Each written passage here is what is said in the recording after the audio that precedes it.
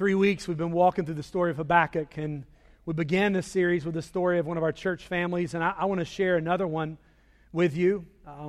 This is Kara's story. Kara Teague, and now Kara McNeil, was 17 in 2008.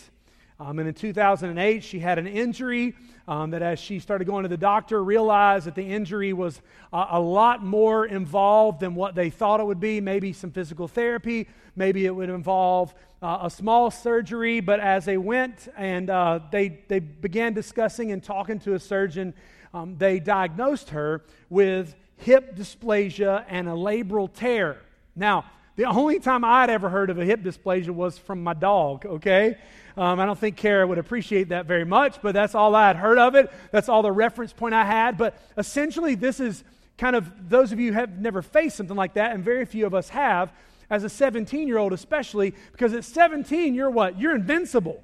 I mean, nothing can go wrong. Nothing can happen to you. You can face the day. Everything's going to go your way. It's a new time in life. You're going to turn 18. You got freedom. You got choices.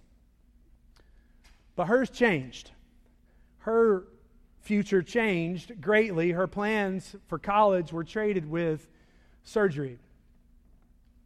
Her hip situation meant that there was no cushion, there was no protection, there was no stability, and so surgery was going to be necessary. The early prognosis from the doctors that there would probably be 3 of these surgeries, and each of them would be followed by physical therapy. And so this news sidetracked. I mean, if you're 17, you're in your senior year, you're thinking, hey, I'm going to graduate, and if college is in my future, I'm going to head off to college in the fall. I'm going to try to walk you through the next few years with Kara, for Kara, but I'm going to try not to give you too many medical definitions so that you don't get squeamish on me. Some of you get a little weird when somebody starts describing medical things, so I'm going to stay safe for you, all right, this morning. But walking became extremely painful at times. Crutches were a way of life. If crutches were not possible, then wheelchair through some of this process. But all of her plans just changed. So let me recount a little bit of her journey for you. 2009, November, Kara went through her first surgery. Bones were fixed and repaired. Screws were put in to give stability, to help the recovery process. July of 2010, less than a year later, screws were taken out. October of 2010, bone spurs were removed. They were doing some difficult causing some problems to her muscles. And so they went in and said, we got to get rid of those. That was October of 2010. December 2011, surgery number 4. She had a labral repair, tendon surgery, microfractures. July 2012, if you're keeping count, that's number 5. Another cleanup, another construction, another work in her hip. June of 2014, a labral repair, more bone work to allow, hopefully, for proper healing to take place. April 2015, another procedure with the same hip, with the same situations taking place, repeating almost themselves. 2016, surgery number 8 in 7 years. I don't know if you've undergone one surgery, but one is plenty. All of those were followed by physical therapy. All of those were followed up by the changes that would necessitate the difficulties. She would be in the process of going through surgeries, also pursuing her undergrad degree, wanting to pursue and desiring to pursue physical therapy school afterwards. And so she began that pursuit. But her decisions, her late teen years, her early 20s, were not dictated that many of ours would be by, what do you want to do tonight? Who do you want to hang out with? Where do you want to go? What activity would you like to do? Hers really were facing each day, I'm going to have to make a mental decision or I'm going to have to make a physical decision. Meaning, if I want to go ice skating with my friends, I know that means for several days or a week, I'm going to pay for it physically. But if I don't go with my friends, then mentally and emotionally, I'm going to be disconnected one more time and I'm going to be isolated. I'm going to be cut off. So there's this wrestling that's taken place for Kara. her memories as she continued. She went through college, graduated through college, but during the middle of one of those fall years, times of the year, after the hurricane, we had a couple beautiful days, have we not? Saturday was just a glorious day of weather that we're looking, and even though we're picking up the pieces, trying to put it all back together. Kara remembers one fall day. She said this. She said, I couldn't walk. I couldn't move. I couldn't lay down. She was facing surgery number 5. She said, I couldn't sit up. I couldn't take a deep breath without pain. I was over it. I remember staring out my dorm window, watching the stereotypical college scene take place outside on the field. A few girls were on blankets, studying, eating snacks together, laughing. A few guys were throwing frisbee. A couple were playing football. It was a beautiful fall day, but I was furious. I was frustrated. I was angry that I wasn't able to be out there. This journey, though, was filled with some God moments. This journey was filled with some God moments which came in the middle of the struggle, in the middle of the waiting. And that's where we left Habakkuk last week. Week 1 was the embracing and the wrestling that Habakkuk went through. Chapter 2, we saw him acknowledging, say, God, I'm going to wait on you. And there were some God moments that definitely were on display in Kara's life while she waited. One of those was a surprise to me. I remember going to make, not a total surprise, but I remember going to make a visit to her last surgery. And when I went in to go visit with her, there was a young man there. His name's Thomas. It's now her husband. I knew Thomas, I knew Kara, but I didn't know there was quite yet a them. But it was apparent that day there was a them, all right? And so I'm watching this and I'm seeing this. Thomas, a couple years later, became husband. And their dating and their relationship wasn't forged in sweet walks in the park or getting to choose wherever they wanted to go for their dates. Their dates and their romance was forged over crutches, wheelchairs, and playing Mario Kart while they recovered. That's how and when their relationship formed. It wasn't outside of the embracing and the wrestling. It wasn't outside of the waiting. It was in the middle of the waiting. In the middle of waiting, she applied for doctorate studies at Elon University for physical therapy. She was waitlisted. In the middle of that is when God brought Thomas into her life. And so when I say there's some God moments, think through this with me. The reality is, while she was waiting on physical therapy school, God was preparing her to be more empathetic and more emotionally prepared to treat her patients than any other student in her class. Because she'd been through physical therapy. She'd walked through that. God also delivered to her an unexpected gift and a husband that would walk with her through the long days of school. That wasn't expected. It was a plan that allowed some of you in our congregation to pray for, to pray with, to surround her. Here's what I want you to know. This is not a made-up story. This is one of our students, turns one of our adults, becomes married, is now a student worker. This is one of us in this room. This is a journey that I could change out some of the information. Obviously not 8 surgeries for very few of you. I could replace that with 6 or 7 bouts of cancer. I could replace that with the loss of a loved one. And we could all in this room empathize to some point that we've walked on a journey, that we've wrestled and embraced, that we've waited. We get to see from Kara's journey maybe a glimpse into some of ours. Week 1 of our journey, we saw hope in the dark. Again, Habakkuk is in a dialogue vision with the Lord. It's so unique. Habakkuk was a prophet, and he was a prophet to an area of the people of Israel that he was alone. This guy was about to deliver a message to the people of Israel that would not have been popular, and so he's dialoguing with the Lord. That's part of the vision. That's a beautiful piece of this vision we get to see. He was wrestling in chapter 1 when he said, chapter 1 verse 2, he said, "O Lord, how long shall I cry for help, and you will not hear, or cry to violence, and you will not save?" Do you hear his wording? God, where are you? I'm yelling for you. Do you see what's taking place around you? Do you hear me? God replied to Habakkuk, but not in the way that he would have imagined, not with the answer that he would have hoped for.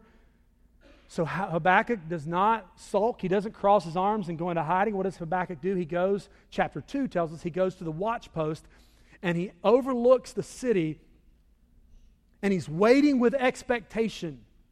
Because what God does next in chapter 2, God speaks about his own character. God doesn't say, Habakkuk, you tell me about me. I'll tell you about me. And I'll tell you what I'm going to do to the nation of Israel. I'll tell you what I'm going to do to the enemy. And I'm going to remind you that I am on the throne. And so we saw last week that even though there's seasons of waiting, that we can wait with expectation based on the character of God. Not apart from the character of God. We can wait with expectation based on the character of God. God instructs Habakkuk. He says, write these visions down. Write down what you're seeing. Write down what you're hearing. And one of the greatest reminders he gives them in chapter 2 is, I will move in my appointed time. If it's not God's time, you can't force it. And if it is God's time, you can't stop it. Habakkuk, I'm going to move in my time and my time alone. You can't force it. You can't stop it. But know this, I am in control. Wait on me. Trust me. And then in chapter 3, we see this beautiful transition that happens. And I want you to see it this morning because as we walk through this passage, I'm going to ask you to allow it to dictate our time of worship at the end of the service today. So this is a preparation for us as we continue this morning. Habakkuk chapter 3, I want us to see this morning that hope found in the middle of hardship leads to faith-filled worship. That sounds contrary to what most of us want to believe, but this is the reality. That when we experience hope that's found in the middle of hardship, it leads us to an expression of worship and prayer that we could have never imagined. Habakkuk chapter 3, verse 1, it's important for us to see what takes place at the beginning. It says, a prayer of Habakkuk, the prophet, according to the Shigionoth. All right, if you had a hard time finding Habakkuk, you definitely have a hard time with Shigionoth, all right? So I'm just going to leave that up there for a minute. Can you guys just say Shigionoth with me? Ready? 1, 2, 3. Shigionoth. Yeah, sounds good. You have no idea what you just said. All right, Shigionoth is only used in that form once and another form another time in the Old Testament. It's very rarely used in Hebrew literature. But here's what we do know about this phrase. He says, here's the prayer. His response to chapter 2 is, I'm going to pray, but I'm going to pray through a Shigionoth. It is a musical presentation. It is a musical praise. It's a musical term. It means to have instruments with you. It means to lift up, to rejoice. It is not somber. It is not sad. It is not ho-hum. It is not a depressing country song. I started thinking about this, and I did a search for the most depressing country songs. Just give you a couple. If you won't leave me, I'll find someone who will. Thank God and Greyhound, She's Gone.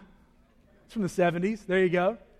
This one I can't find a recording of, but I can find the lyrics. It says, when you wrapped my lunch in a road map, I knew you meant goodbye. If you're under 15, you don't even know what a road map is, okay? But I love the implication. This is not Habakkuk. Chapter 1 and 2, that may have been, if it was a song, if it was a prayer, that may have been the expression that he would have given us. But chapter 3 includes this little word. It means a vibrant, energetic worship. One commentary said it is praise punctuated with an exclamation mark. So when we read this today, I'm not going to read it with drudgery. I'm not going to read it with sadness. I'm going to read it with exclamation marks.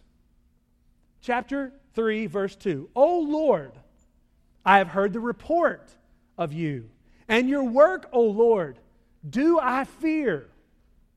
In the midst of the years, revive it. In the midst of the years, make it known. In wrath, remember mercy. Now, there is a prophetic word given from God to the Habakkuk and to the people of Israel in chapter 2 that God is going to, in chapter 1, He's going to bring the enemy to dispel judgment on God's people. In chapter 2, God is going to bring wrath on the people that brought the rebellion upon His people. And so this is Him coming back around to answering that. And He says, O Lord, I have heard the report of you and your work, O Lord.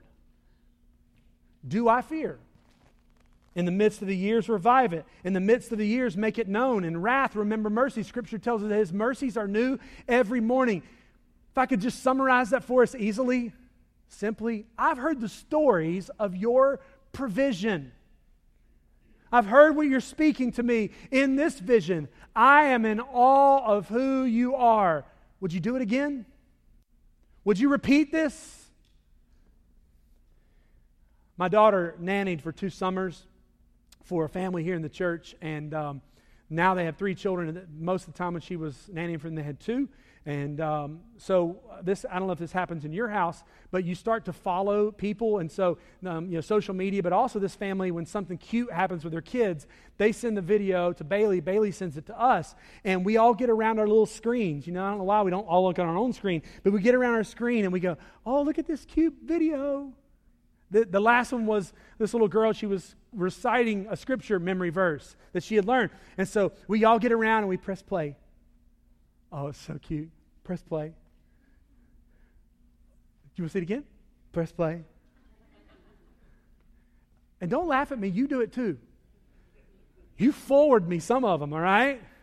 You say, oh, Pastor, you got to see this. Watch this.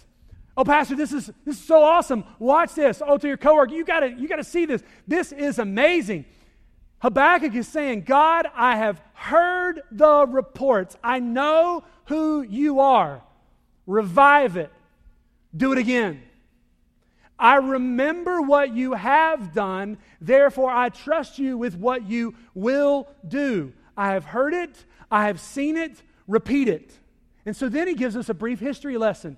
I'm not going to go through all this. Verse 3 through 6. He gives them a little bit of a history lesson, gives us a history lesson. God came from Teman, and the Holy One from Mount Paran. Now again, these don't make a lot of sense in 2018, but to the people that would have heard this in this prophetic message, these are 2 cities, Teman and Mount Paran, in 2 locations where God moved His people post-deliverance in some times of refuge and redemption. So He's recalling their history. He's declaring their history to the Lord. And then He says, His splendor covered the earth. The earth was full of His praise. His brightness was like the light. Rays flashed from His hand, and there He veiled His power. Before Him went pestilence, and plague followed at His heels. He stood and measured the earth. He looked and shook the nations. Then the eternal mountains were scattered. The everlasting hills sank low. His ways, his were the everlasting ways. Chapter 1 and 2, wrestle, embrace, wait. I'm expecting God to move based on His character. Chapter 3, I am going to have a worship service based on what I know and remember that God has done. As we remember the movement of God in the past, we're able to trust and worship God with our future. I know that's a long sermon point. As we remember the movement of God in the past, we're able to trust and worship God with our futures. Habakkuk, what was he doing? Chapter 3. He wasn't there when 1 million+ people were delivered out of bondage and into freedom, but he had heard.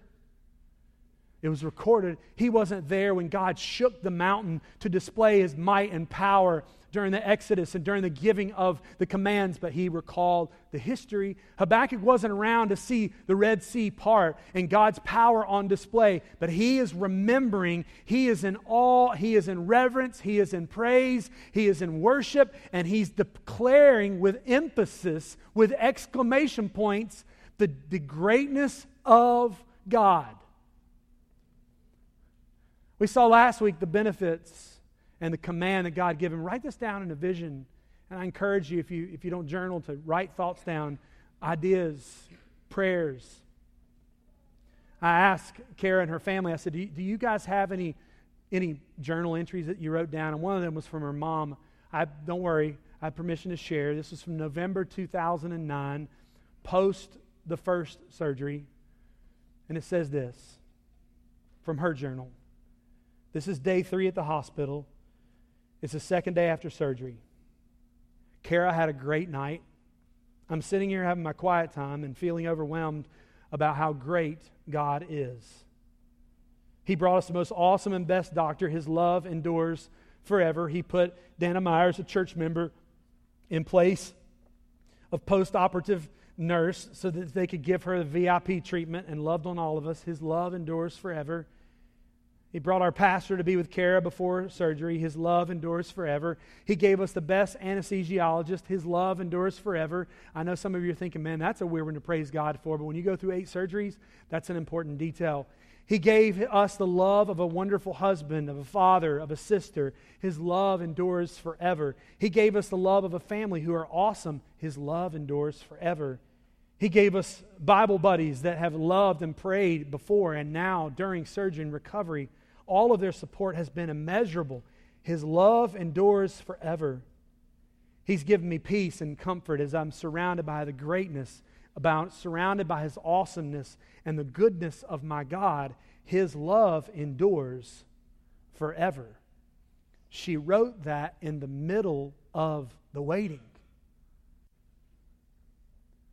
She didn't write that 6 months later as if things had gotten incredibly easy. She wrote that in the middle of the trial, in the middle of the embracing, in the middle of the wrestling, in the middle of the waiting. And this is what Habakkuk is doing.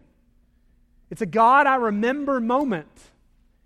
And I believe every single one of us have some moments in our lives that we can recall and say, God, I remember when.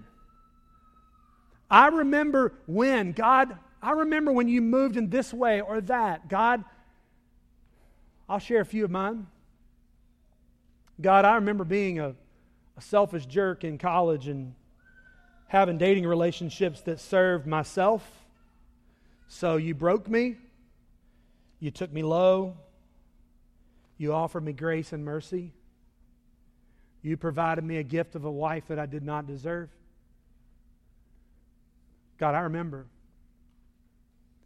I remember being in seminary, and all we wanted to do was go on a date, and we had no money. I'm not talking Village Tavern kind of date, if you know the reference. I'm not talking about an Outback date. I'm talking a Taco Bell date, all right? We just wanted to leave the house and go do something. We had no money. I will distinctly remember, God, I'll remember going to the post office box, and one of the cheapest, most tight-wadded people I've ever known in college sent us a check to go on a date, and it was in the post office box that day. I'll never forget that. God, I remember those moments. God, I remember you leading us and giving us unison on what direction we were to pursue in ministry when we were unclear. God, I remember when, and I will trust you to move again. Revive it. It may come in wrestling. It may come in embracing. But with time, with patience, with perspectives, we begin to see things differently. We realize a lot in hindsight that God has brought something amazing out of ashes. That God has brought something amazing out of grief. That God has brought something amazing out of heartache and pain and suffering. Kara's story is not your story, but you have yours. It may be that in order to move out of the darkness today, that you need to remember what God has done. And I know I've reminded you of this every single week, but it is where we find our hope. So I've got to draw us back to this every single week of this series. That if you say, well, Pastor, I got a lot of remember wins, but man, they are painful. I remember when you brought me out of, you brought me out of difficulties and you're still bringing me out. I remember when. They're not highlight reels. But let me give you one that we all have. I have hope, and I remember when, because I have hope that is offered to me through the gift of Jesus Christ. You have hope because of the gift of Jesus Christ. In your remembering, know this. If you're searching your brain and your heart, trying to come up with an I remember moment, and you don't have one, let me impart one for you. A holy God who created everything from the mountains that Habakkuk says that He shook, and the rays of light that He placed into motion, that God, through an unexpected, orchestrated, complex plan, offered hope through His only Son, Jesus Christ. Through His death, through His resurrection, you can have eternal hope. It doesn't mean you're going to escape all the difficulties of this world. We live in a sinful world. It is broken. It is going to take place. But on those days, we can say, as the writer of Hebrews does, let us run with endurance the race set before us, looking to Jesus, the founder, the author, the perfecter of our faith, who for joy set before Him endured the cross, despising the shame, and is seated at the right hand of the throne of God.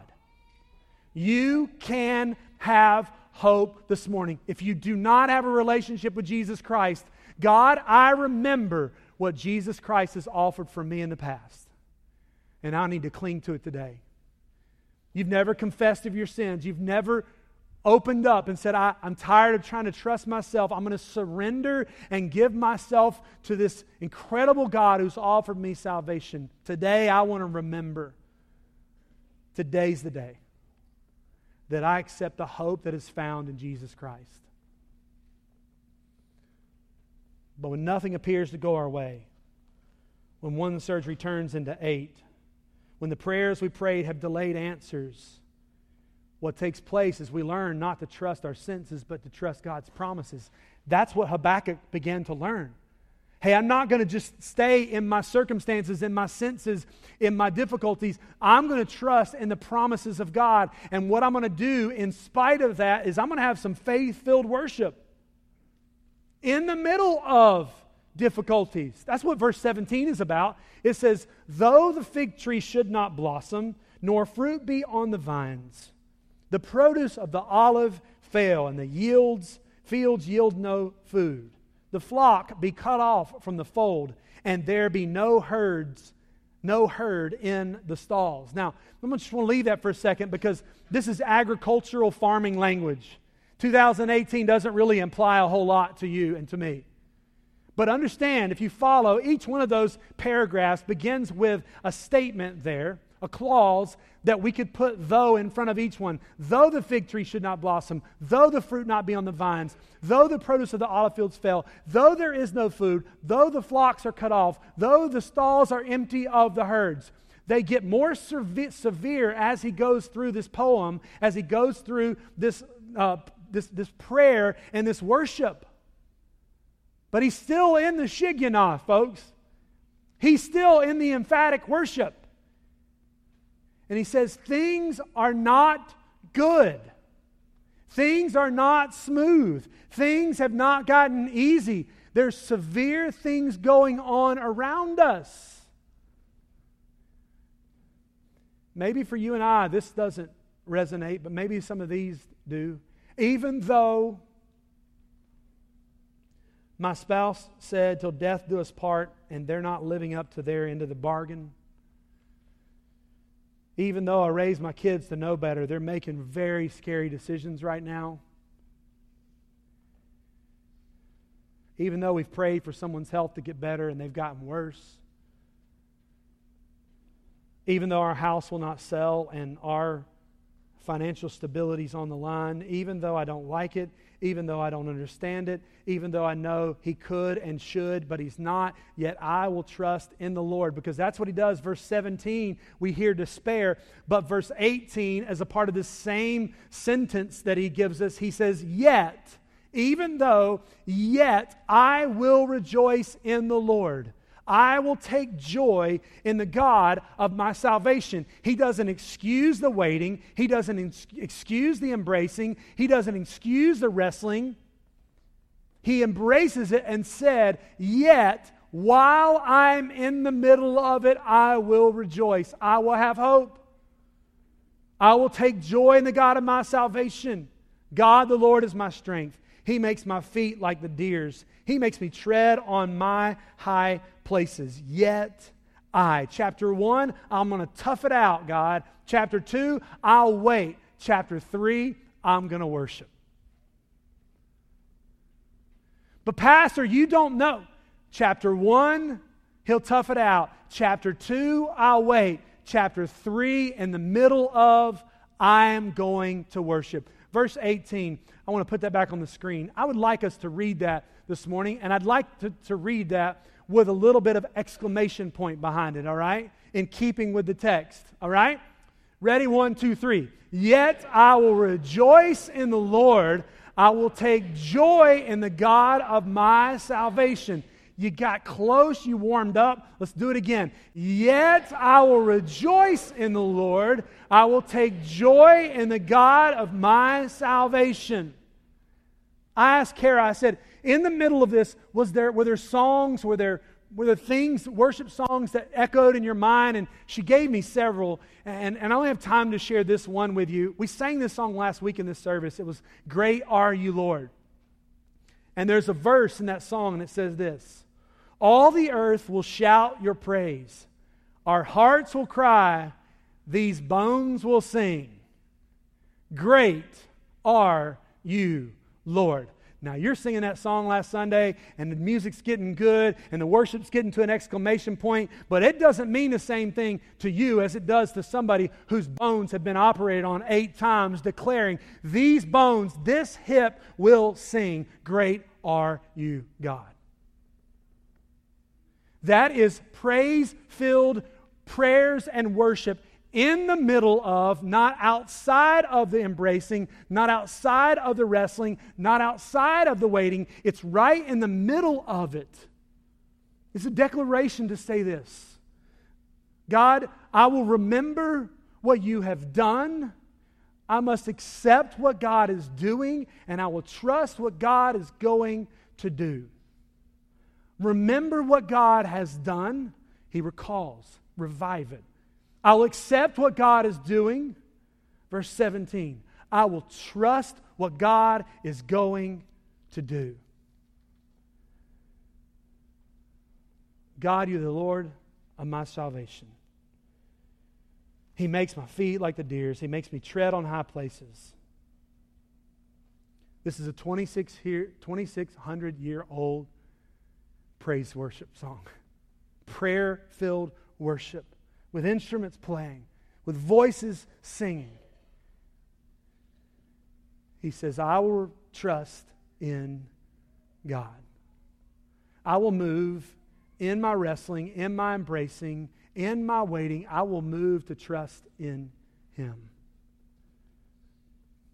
Today, you may need to respond by acknowledging and trusting that because God has moved on your behalf and offered you hope through Jesus Christ, you need to surrender to Him today. Today, you may need to respond by taking time to remember and saying, God, I'm in the middle of turmoil. I want to remember the things that you've done. And today may be your day to let go, to cut loose, and in this service and beyond, to pray and worship with exclamation points. I will remember what God has done. I will accept what God is doing. I will trust what God is going to do. You say, well, Pastor, where's chapter 4 where everything gets easy and everything comes great for Habakkuk and the nation of Israel and everything's smooth and easy? There's no chapter 4. There's worship. There's waiting. There's embracing, there's hope in the middle of his story, in the middle of yours. There's hope. Not because the circumstances have gotten easy, not because the waiting is smooth, but because what God has done on your behalf. May we worship. May we praise him. May we rejoice in the God of our salvation. Let's pray.